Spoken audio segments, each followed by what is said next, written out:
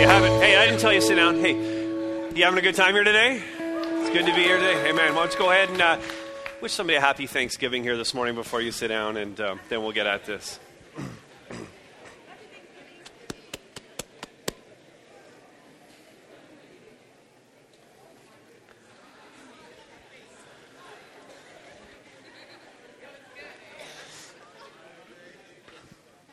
Hey, man, okay, good enough. That's great. Morning, Harvest. Happy Thanksgiving. Good to see you. And, yeah, it's great to be here this morning. Hey, Angela, welcome to the staff team. Happy to have you aboard. And, hey, thanks for your prayers for me and for Terry, the chairman of our elders, as we took this trip to Europe last week, and it took us kind of like an extra day to get home, and we had a great time, and we're going to report on that a little bit more next Sunday. Terry's going to come and give a little report on that next week, but we just felt like this service was packed enough already. So watch for that as we come back just to report on our trip to Harvest in Glasgow and Arad and Ghiroc, Romania. So great times there. And last week, while I was gone, of course, 2 Sundays, this might be the first time this has ever happened. I don't know if Mike's still in the room. I don't think he is, but we listened to his sermons, Terry and I did, over the Atlantic Ocean on the way home. So that's kind of cool. I bet you Mike's never preached over the Atlantic before. But I just wanted to say this, and I'm not just saying this because I want to encourage him or I'm just making this up. I mean, he preached 2 very powerful, very strong messages from God's Word. Amen? And I know Terry and I were very blessed by that, and it would not be wrong for you. The Scriptures tell us that the elder is worthy of double honor, especially those who labor in the preaching and teaching of God's Word. And so it would not be wrong for you to go and appreciate him even directly into his face and thank him for that message. If you haven't heard those 2 sermons, then you should go online and listen to those certainly this week. And speaking of this series, of course, I gave Mike 2 of the hardest messages, the 2 hardest messages, let's just admit that, in this whole series. But we have put together, or we will be putting together, all 5 messages into this set. We haven't done this for a while with everything being so available on iTunes and all of that, but we're putting these 5 messages together in a CD pack. The packaging's all ready to go. We're just waiting for the last 2 messages to be preached, put on CDs in here. And the thought behind this is that some of you may have friends that you know, loved ones, who maybe are asking some questions about the gospel and what it all means. And this is something you could pick up and you could put into their hands. So maybe you want to pick up 1 or 2 copies of these. And you can pre-order these by stopping at the bookstore this morning. And these are going to be $12 each when they're available. It'll just take a couple more weeks for us to get these last messages done. And those will be available to you.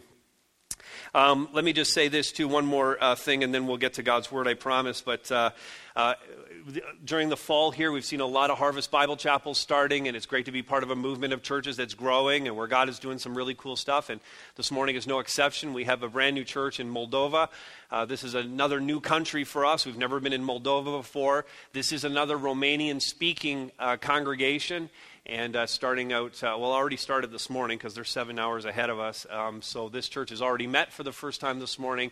And you can be praying for Harvest Bible Chapel, Metanoia, Chisinau, Moldova, and Pastor Kalen and his family. This is going to be an exciting time. I know that church has got a real good start already, and God's going to do some powerful things there. This will be our 7th Romanian-speaking congregation in Eastern Europe, 5 in Romania, Moldova, and 1 in Vienna, Austria. And in addition to that, which is really cool, is Pastor Christian's message, and we had him here from Harvest Arad back in April. Like 50,000 Romanians from around the world watch online their service from Arad every week. 50,000 people. So praise God for that, amen? God's doing a great work through all of that. All right, enough of the Todd announcements. Your Bibles, Romans chapter 10, that's where we're going to be this morning. Romans chapter 10. I want to start with this up here on the screen. This is out of the book Vertical Church. Most of you have a copy of that book. If you don't, you should stop by the bookstore and pick one up.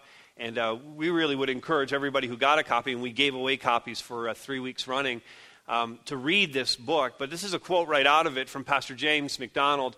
The core of humanity's sin problem is not a horizontal behavior to be corrected, but a vertical relationship to be restored. Now that line from the book establishes both the problem and the solution for all of humanity, and it's at the core of the series that we're in here called Gospel, in which we are seeking to grasp the message that Jesus not only preached, but a message that he embodied in his varied life. And we decided that we were going to try and distill this down, get it down to what are the basics. And we got down to 5 words that fully describe the gospel. If you have all 5 of these and you understand them, that's the gospel. If you only have 3 or 4 of them, you don't have the gospel yet. And we wanted to understand the complete word of God, but get it down to its simplest form. What do we actually have to know? And so I thought it would be really cool for us this morning. Everybody look up here for a second. Everybody look up. Nobody looking down at your bulletin or anything. No cheating now, all right? I know you, all right? Harrison, eyes up, all right? So here's what we want to do. I just want to test you on the 5 words. You ready? Everybody looking up here? You got the words? First word is? God. You got it. All right. Second word? Correct. Nobody's looking in the bottom corner down here, by the way. I saw you go on. You were looking down there, weren't you? First word? Second word? Third word? Right, and our word for today is? Correct. Okay, you got it. And then next week we'll be looking at that last word, life. And so those are the 5 essential words. And what we've heard so far is this. There is a God, and we believe everyone knows it. That we have a God longing inside of us. We have this desire, this innate longing to be in a relationship with God. People look for him in all different ways. But listen, we have that longing. But there is a problem, and the dilemma that we're under is this, that sin has separated us from our God. And so though we long for him, there's this chasm between us. It's the chasm of our personal sin. Grateful for this, though, there's a solution. And the solution is that Jesus Christ gave his life for us as a substitution. He, in other words, paid our sin debt for us. That's the substitutionary atonement, the life-giving application of the blood of Jesus Christ to our sins. And thus, all we have to do, the only requirement on us, is that we would believe these truths and find life in Jesus Christ. And so this is what's in front of us today. There's only one response to the solution that Jesus provides us to the dilemma that we have. And that is to come to Jesus Christ in faith. And my desire is that by the end of this message, if you don't already understand this, that by the end of this message, you will fully grasp what it means to believe in Jesus Christ. So let's turn our attention to God's Word. Romans chapter 10 is where we are today. And we're going to look at verses 8 through 13. Let me read this and then I'll pray. The Apostle Paul writing says, "But what does it say? The word is near you, in your mouth and in your heart. That is the word of faith that we proclaim. Because if you confess with your mouth that Jesus is Lord, and believe in your heart that God raised him from the dead, you will be saved. For with the heart one believes and is justified, and with the mouth one confesses and is saved. For the scripture says, everyone who believes in him will not be put to shame. For there is no distinction between Jew and Greek. The same Lord is Lord of all, bestowing his riches on all who call on him. For everyone who calls on the name of the Lord will be saved." Let's pray together. Father, your word says that it's a good thing to give thanks to the Lord, and there's much that we could give thanks for this morning, not the least of which is being able to have your word in front of us, just to hold it, to hear it, and to be challenged by it, to know that you loved us so much that you spoke to us and made a way for us to reconcile our relationship with you. So thank you for that. Thank you for this place where we can gather. Thank you, Father, for your Son, Jesus Christ. And I pray, God, that you would do a work that we desperately need done here today. God, that you would speak a word into our lives. And God, that transformation, change, genuine life change would come to this place today. That your salvation would come to this place today. And we pray this in the strong name of Jesus Christ, who is our Lord. Amen. Amen. All right. There's only one response to all that we've heard. Come to Jesus Christ in faith. Notice first, this gospel is accessible. It's an accessible message. In the first verse, we see this phrase, the word is near you. And in the first message in this series, in fact, we found out this about God, that he's actually not that far from us. Paul had preached this message in Athens, Acts chapter 17, and as he was talking to the philosophers and the teachers in that part of the city and talking about religious things and spiritual things, and Paul's sharing about the gospel of Christ, and Paul was saying to them, you're spending your lives kind of feeling around, looking for God, trying to find something that makes sense. And the city of Athens itself was filled with evidence that these people were trying to find their way to God. And then Paul says to them in verse 27 of Acts 17, he just says, but he's actually not that far from any of you. He's not that far from any of you. God is right there. He's close. He's ready. He's right there waiting for you when you go to make a decision for Jesus Christ. And the Word of God is the same. Not just a God close to us, but actually His Word spoken to us. It's right there. It's available. It's accessible to every one of us. The Word is near you. It's readily available. You see it in verse 8. What does it say? The word is near you. It's in your mouth. It's in your heart. That is the word of faith that we proclaim. Word of faith there, just the gospel of Jesus Christ. Exactly what we're talking about. The life-transforming message that Jesus preached and embodied. And there it is for us. It's available. And really no one has much of an excuse anymore. They really never did, but here we have the readily available Word of God. I mean, here you are today, and maybe you're here as an invited guest. Maybe church really isn't your thing, but you're here under the hearing of God's Word. It's accessible to you, and in fact, whether you have it open in front of you or not, and I would always encourage our people, have the Bible open in front of you and have it that accessible to you. But even if you don't, it's being proclaimed in your hearing right now. It's accessible to you. You have it. You can confirm the things that I'm saying here today so readily. It's so available. You can go online, and there are Bibles online, and there's preaching online, and there's books you can order, and sermons you can listen to.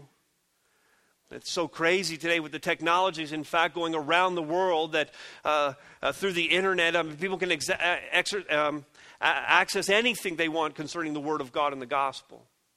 I was just looking at my own iPhone this morning, just kind of thinking about this, and I have 6 different Bible apps for my iPhone. I don't know why exactly I need 6. It's like I'm collecting them, and all of them have access to all the different. It isn't like there's 6 different translations, one for each app. Like every one of the apps has all the translations. So I'm not exactly sure why I have 6, but it illustrates the point. It's so accessible. It's so available to us. And there's really no excuse for anyone to say, I don't understand the gospel, or I don't know what it is. We do. We do understand because it's right there for us. And here's the thing. That when you have knowledge, knowledge brings responsibility. See, that's the heavy part of this. This isn't just something you add to your storehouse of things I know. Now this bears responsibility for me. I actually have to do something with this knowledge that I have. And the reality is that once we have this knowledge, to quote every high school teacher everywhere, this will be on the test. It's going to be on the test. You say, well, what test are we talking about? Well, at the end of the age, when either Jesus comes back or you die and you're standing at the end of the age before the judgment of God, God's going to give you a test. He's going to give every one of us a test. Now, don't worry about it. It's not an essay test. That's the thing that strikes fear in everybody's heart, right? For 2 hours, I need to sit here and just write words on a page and make that make sense. That's a hard thing for everybody. It's not an essay question. In fact, God's just got one question on the test, and it's multiple choice, and it isn't like A, B, C, D, and E, where, D is all of the above, and E is none of the above, and they're just trying to mess with you. All right, it's not that. One question. Multiple choice. A and B, and everyone has to take the test. Everyone. You've heard the gospel. It's accessible. You have it. Now take the test. What will you do? Here's the question. What will you do with Jesus?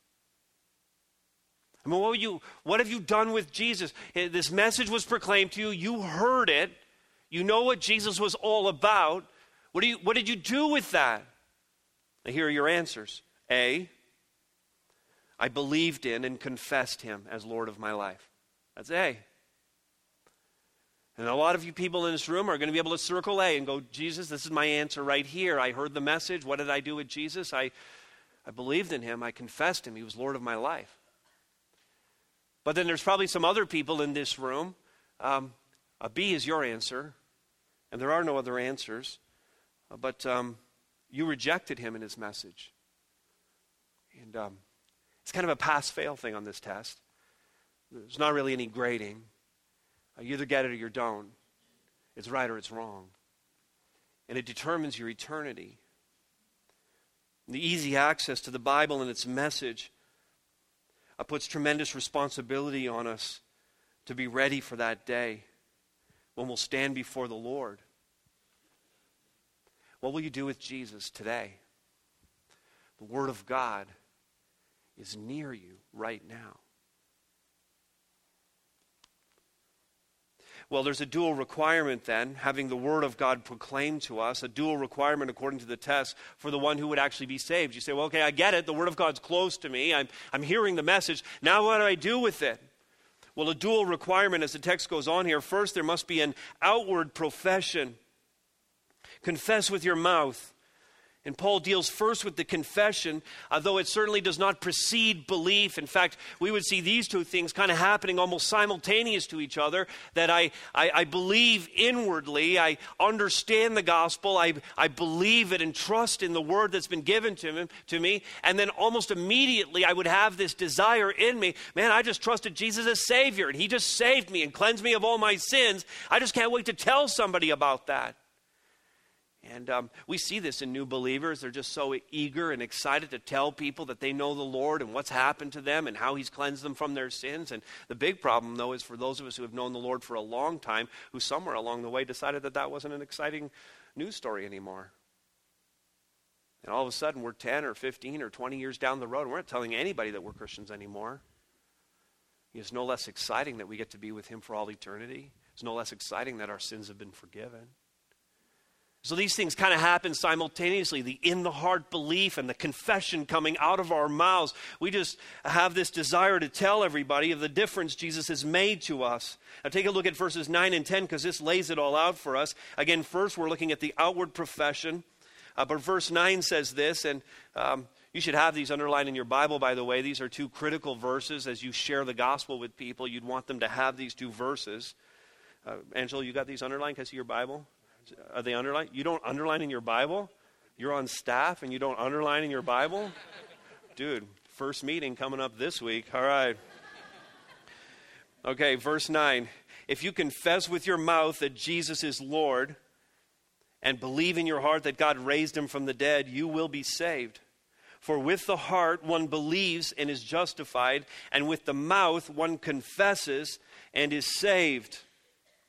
Now let's talk about the how you confess, and then we'll talk about the what you confess, all right? We'll lay out these two things. First is this: how you confess is with your mouth.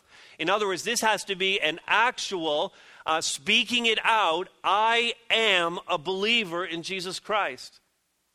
In other words, there are no secret saints. There are no covert Christians. There's no like, oh yes, I made that decision. I just don't talk about it. There's none of that. There's none of that in Scripture. And when we have people who make a decision for Christ, listen, they're shouting it out. They're telling people. There's actual confession with the mouth. It's a very public thing, publicly confessing that they're saved and that Jesus Christ is Lord in their lives. That's the how they confessed. And you're either out loud for him. Listen now, you're either out loud for him, or you have no reason for confidence in your faith in Jesus Christ. If you're trying to hold it all in, you would need to get before the Lord and question whether or not it's really genuine. Do I really understand what happened to me? Has it really happened to me? Because if it has, I'd want to tell people. Confess with your mouth the Lord Jesus. That's the how you confess. It needs to be public. And by the way, one of the scriptural ways, the scriptural way that's outlined for us to confess Jesus as Lord is in the waters of baptism. That when we get in the baptistry, we stand up there and we say, yeah, this was what my life was like before, and then I met Jesus, and now my life is like this. And that's the public confession of our faith, according to the scripture. So that's the how you confess. And then how about this, the what we confess? When our mouths open up, what actually is coming out? It's this line right here. Jesus is, you got it? You tracking along with me? Everybody still here? What are we confessing? You see it there in the text? Jesus is Lord. That's the whole thing. Now that's probably the simplest creed in the Bible. Maybe your background was in a creedal church or a church that had a liturgy and creeds were spoken in the church. And this is a creed. Almost universally, commentators will understand that this was an early creed of the church, and it played upon something that was happening in the culture. In that, in the Roman world, they had an emperor whose name was Caesar, or his title was Caesar, and people would declare publicly that Caesar is Lord.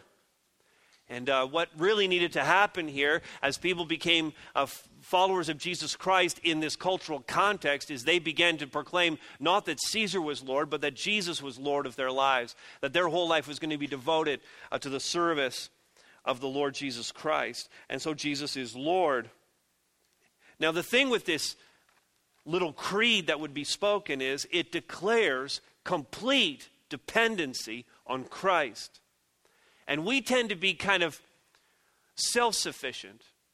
We like to think of ourselves as depending on no one else but us. This is kind of an adult thing. We like to provide for ourselves. We like to think that we've earned these things, that we've worked towards them. And that attitude isn't going to help us at all get into a relationship with Christ, and it isn't going to help us with the Jesus is Lord part. And we all struggle with this. There's no doubt that even for the followers of Christ here, there was a day when you would have declared that Jesus is Lord, and that was the day that you became a follower of Jesus Christ. But then I continue to wrestle with this. You might continue to wrestle with it. Every day you might just kind of look in the mirror and just go, yeah, I think right now I'm still kind of Lord of my life. That I'm still controlling some of the things. And though we've laid these things down before the Lord, is it not true that as the follower of Christ, sometimes we pick those things back up again?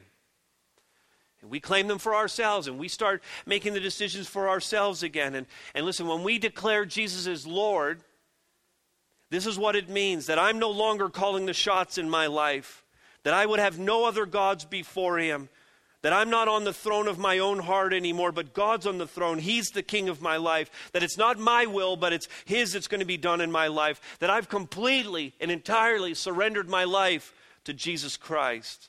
Jesus is Lord. That's what's coming out of my mouth. Maybe you're at that place where you're ready to even say that. You're saying, I want to become a Christ follower, and I've heard the gospel before, and I feel the Lord really pulling on my heart right now. Maybe you're at the point, and this is where you might say things like this: Jesus, I'm empty inside. I've tried everything the world has to offer, and I've come up with nothing. I've made a mess of things in my life. I'm trapped. I can't really see a way out of my current circumstances, and I need you to take control. I need to be free of the sins that are in my life and my way of doing things, and I give you my life. That needs to happen. In every single salvation story, every testimony that's told, that absolutely needs to happen. We need to declare our dependency in the lordship of Jesus Christ. That's the outward confession. The second requirement here, the second part of this in verses 9 and 10 is inward belief. Will you believe in your heart? In other words, this isn't simply intellectual assent. That isn't just I'm agreeing with it because I've understood it. It's much more than that. This is belief. I certainly do have to understand it mentally, cognitively, but then it needs to be transferred to my heart. You can understand the gospel. You can give mental assent to the gospel, intellectual assent to it, but not actually believe it. Notice verse 9, that you have to believe in your heart. Verse 10, with the heart one believes and is justified. That word justified, just another way of saying saved. And anytime we're seeing the word believe, by the way, a good time to insert this, the word believe, same original language word as the word faith. And so we're talking about all the way through here, this is faith, belief in Jesus Christ. And so this is a matter of the heart. And what we offer here in this church, and I don't know what every other church is like, but what we're offering here is the gospel of Jesus Christ, not behavior modification. We're not just trying to change behavior. I'm not here like some motivational speaker just trying to offer solutions that's going to help you improve your horizontal life. What we're about here, as we said right off the top, is a vertical reconciliation with God, not horizontal behavior solutions. That God would bless us in our horizontal lives in some way, and that some of those things might be sorted out along the way. That's a bonus that God gives us as a blessing. But the priority for us is to restore the relationship with God, who will do that renovating work in us later.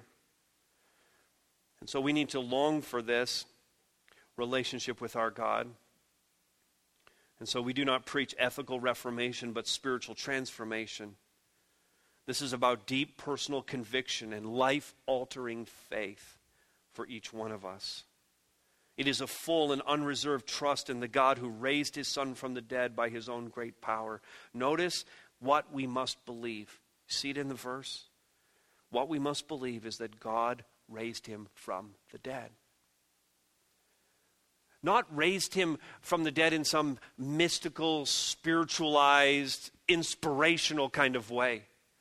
There are people who call themselves Christians today, Christian believers, who would believe that Jesus was not actually physically raised from the dead, but that it's just a really nice story about a good teacher whose life is in us today, and he's kind of alive today in that we keep his memory alive, and that's all really inspirational, and don't you love that, and let's all clap for Jesus kind of thing. And that's not what we preach here. We preach that Jesus Christ was dead, and that he was raised to new life visibly and bodily by the power of God's Holy Spirit. That's what we believe. And that's the life-transforming message of Jesus Christ. It's the only thing that can give us hope, and that's what Paul is talking about here. This is what we must believe, that God raised him from the dead. It's representative of the whole gospel. Jesus died, Jesus was buried, Jesus was raised from the dead. And belief in the resurrection stands here as the only way that we can come into a relationship with him. And for the life of me, I can't understand why something that calls itself a church, who was open this morning for people to come and gather, would believe anything other than this. I can't really understand the point. And yet I know that there are churches in this very city where the ministers who are standing up in front of people today are teaching their people that there is no resurrection. And I go like, why bother? Why are you in business? What are you really offering anyone? Our elder chair, Terry, here, about 2-3 weeks ago, had the opportunity to speak at a very difficult funeral for some friends. And as you can bet he preached the gospel, right? That he brought a strong word from the Lord. And as he stood there in what is a mainline, long-time denominational church in Canada, as he stood in that church and preached that gospel, this lady came up to him who was a member of that church and said to him, that was so good, and it's been a long time, many, many years since we've heard the gospel preached in this place. And my first thought was, why are you still going to that church? Like, if you care about that, why are you still there? Get out of there and get to a place where the gospel is being preached and proclaimed, where life transformation can actually happen. This is about inward belief, belief in our heart, and salvation comes because we believe in resurrection power. And the same power that raised Jesus Christ from the dead raises us from the deadness of our sins. There is no other message. It erases our sin debt, the penalty we face. And this we believe, notice, with the heart. An outward confession and inward belief, a perfect solution. You will not be put to shame. Now you'll recall in this series that we all have this dilemma that sin has separated us from our God. the God that we long for. And Jesus gave his life in our place so that we could be reconciled to God. His wrath would be satisfied. And all this would come to us if we would simply believe in faith. Now look at verse 11. For the scripture says, everyone who believes in him will not be put to shame. Now, we all deal with shame in our lives. Some of us might be dealing with shame about some past sin. If you're a true follower of Jesus Christ, you need to just, stop that. We don't need to be ashamed of anything we've done in our past if Jesus has really cleansed us. If we really have come to faith in him, if he really has taken our sin debt on us, there's nothing to be ashamed of. Doesn't matter what sin you've committed. It's time to be done with that, followers of Christ. Loved ones, we need to hear this and live out what Jesus Christ has done for us. But for those who are not yet the followers of Jesus Christ, listen, I have some bad news for you. Your shame is still on you. And I can't do anything about that. And the reality is that the day is coming for you when you will stand before the Lord Jesus Christ. And listen, you will bear your own shame. There's a day coming when I, as a follower of Christ, will stand before the Lord. And the evil one, Satan, he'll try and stick some things to me. And nothing's going to stick because, listen, I've had the blood of Jesus Christ applied to my life. There is no sin that sticks to me. But there are some people in this room, you are not followers of Christ, and your shame is still with you. Your sin still sticks to you. And you will stand before the Lord, and you will have to give an account yourself for those sins, and there is no accounting for it. And you will find yourself separated from God forever as a result. Your shame is still your own. Well, listen, you be free of it if you want to. You can call on the Lord Jesus Christ to cleanse you of that shame. Because Jesus Christ took it all on himself. Not just the people in this room, but we have these books that we've set up, 4 of them around the auditorium here several weeks ago. And many of you have come and you've written names, hundreds of names are in these books of people who you love, who are still bearing their own shame. What a great prayer to be able to go up here. And we've been encouraging you, come before the service, stay after the service, and come to these books and pray through these names. And what a great prayer just to say, God, remove their shame. Bring them to faith in yourself. Help them to respond to the gospel. Move by your Holy Spirit, but take their shame and put it on your Son. See, it has to go somewhere. Jesus took it on himself. Hebrews 12:2 says he endured the cross, despising the shame. Not thinking much of it. It was there. He took our shame on himself. If you want a great read on this, we don't have time to do it right now, but this afternoon, maybe take Isaiah 53 and read through that and look at what Jesus took upon himself. All of our stuff, he took it all on himself. And rejoice and thank God on this Thanksgiving that God did that for you. Christ took that all on himself. He endured the cross, despising the shame. 1 John 2:28 says, he did this so that when he appears, we may have confidence and not shrink from him in shame at his coming.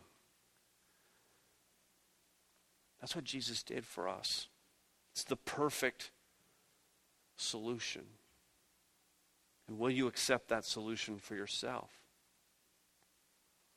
There's a universal offer here. It's for all of us. Verse 12, notice, for there is no distinction between Jew and Greek. That was a big deal at the time. There was a whole ethnic division between Jews and Gentiles.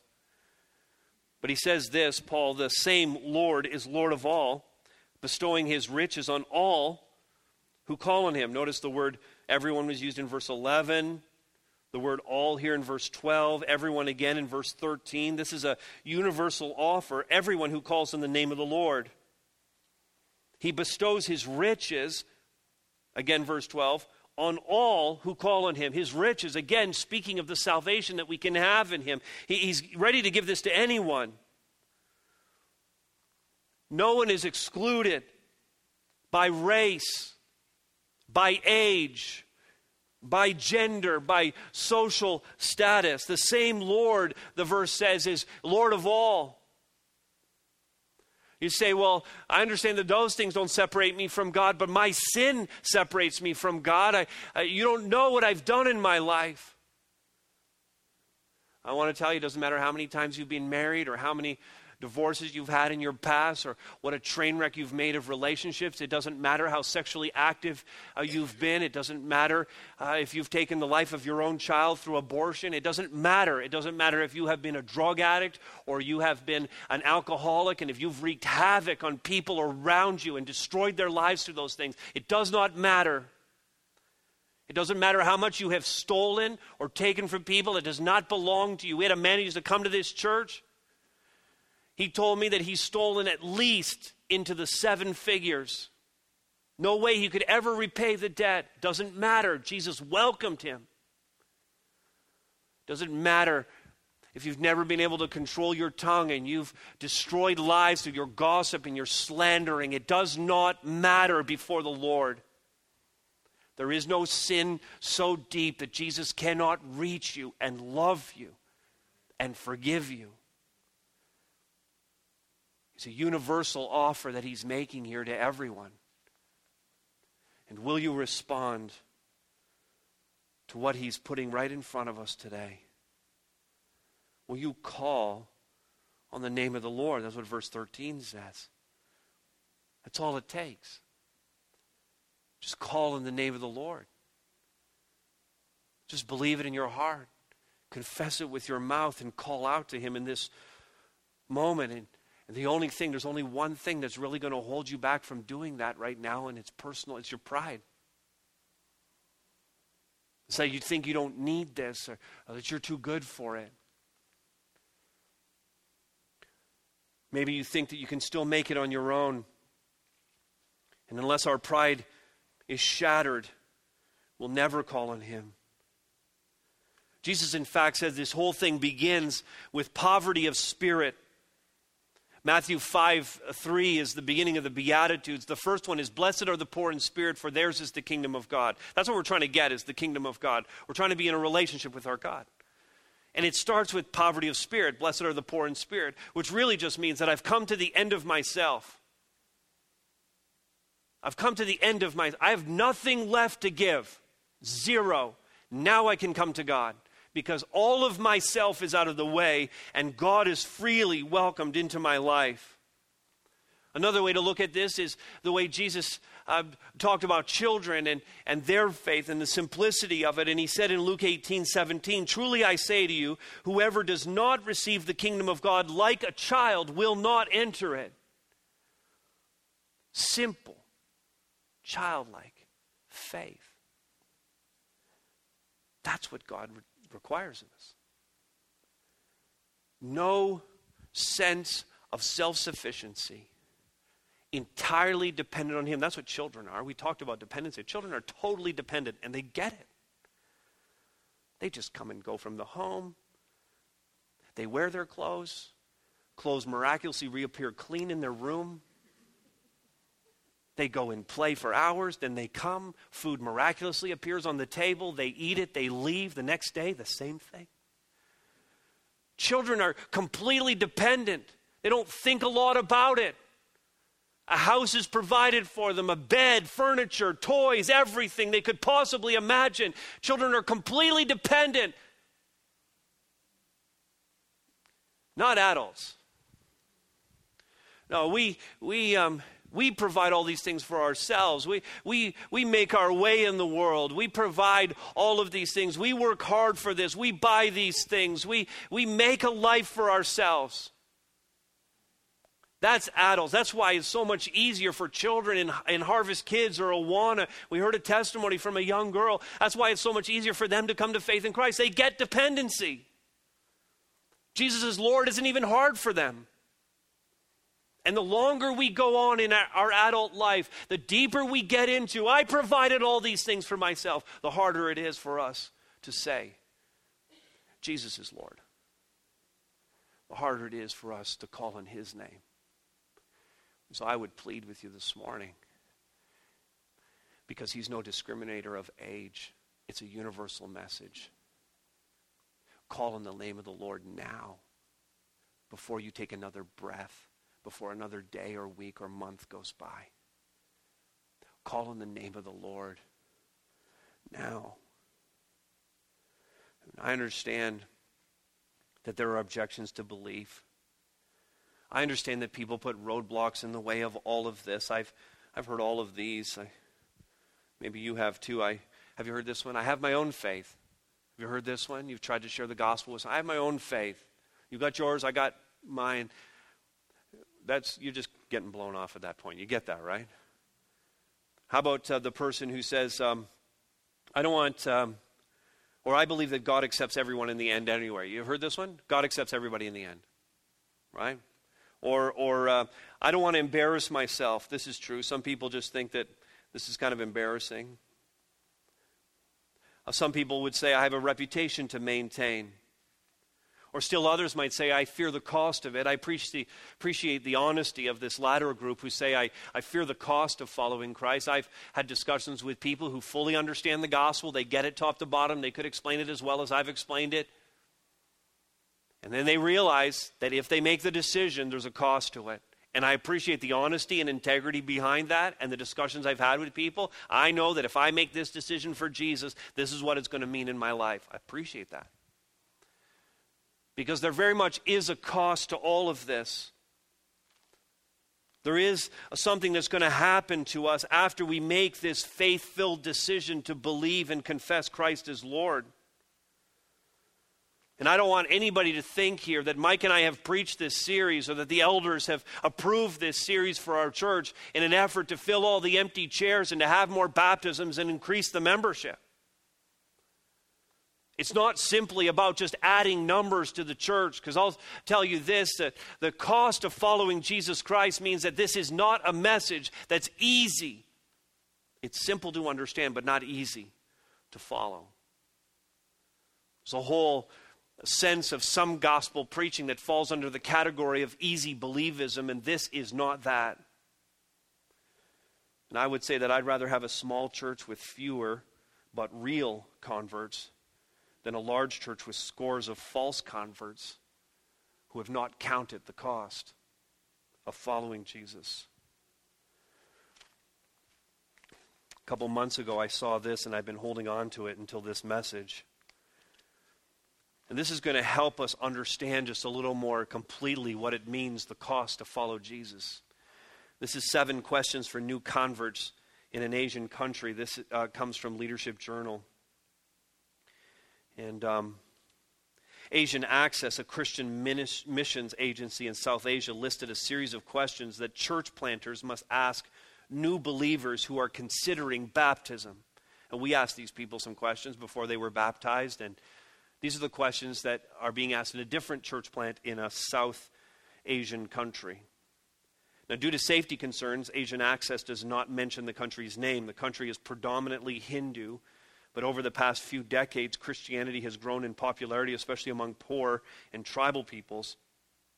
Now, these are the 7 questions asked to help determine a new convert's readiness to follow Christ. Now, this is going to punctuate the cost, because I'm not interested in you accepting Jesus Christ as your Lord and Savior this morning if you think that's just all easy and there isn't a cost to it. Because it could mean some things for you. Number 1, are you willing to leave home and lose the blessing of your father? Now, some of you maybe have Asian backgrounds and you know how serious that is. Maybe some of you came out of tribal settings, or you have some understanding of these things, and you understand the severity of what it means to lose the blessing and be isolated from family. Number 2, are you willing to lose your job? I mean, can you imagine if this is what would happen here? And maybe it has, I don't know, but someone comes up here and says, I want to accept Jesus Christ as my Savior. And I say, well, that's great. Are you prepared to lose your job for it? Oh, man, I got a good job. I don't think I could get another job that paid as well as this job, and I'm just starting to move up in the company. And well, listen, for people in this country, it's a very real thing, and if they live in an impoverished area, a job means the difference between life and death, feeding your family or not. Number 3, are you willing to go to the village And those who persecute you, forgive them and share the love of Christ with them.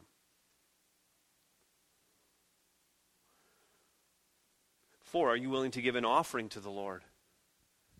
Now, where your treasure is, there your heart is also. Are you willing to give your money? I've heard it said before that the last thing to get saved is a person's wallet. Heard about a guy once who got baptized, held his wallet out of the water. You know, that kind of thing. This is a big deal. Are you willing to give generously as evidence of your faith in Christ? 5, are you willing to be beaten rather than deny your faith? Beaten. Fists, rocks, sticks, bats.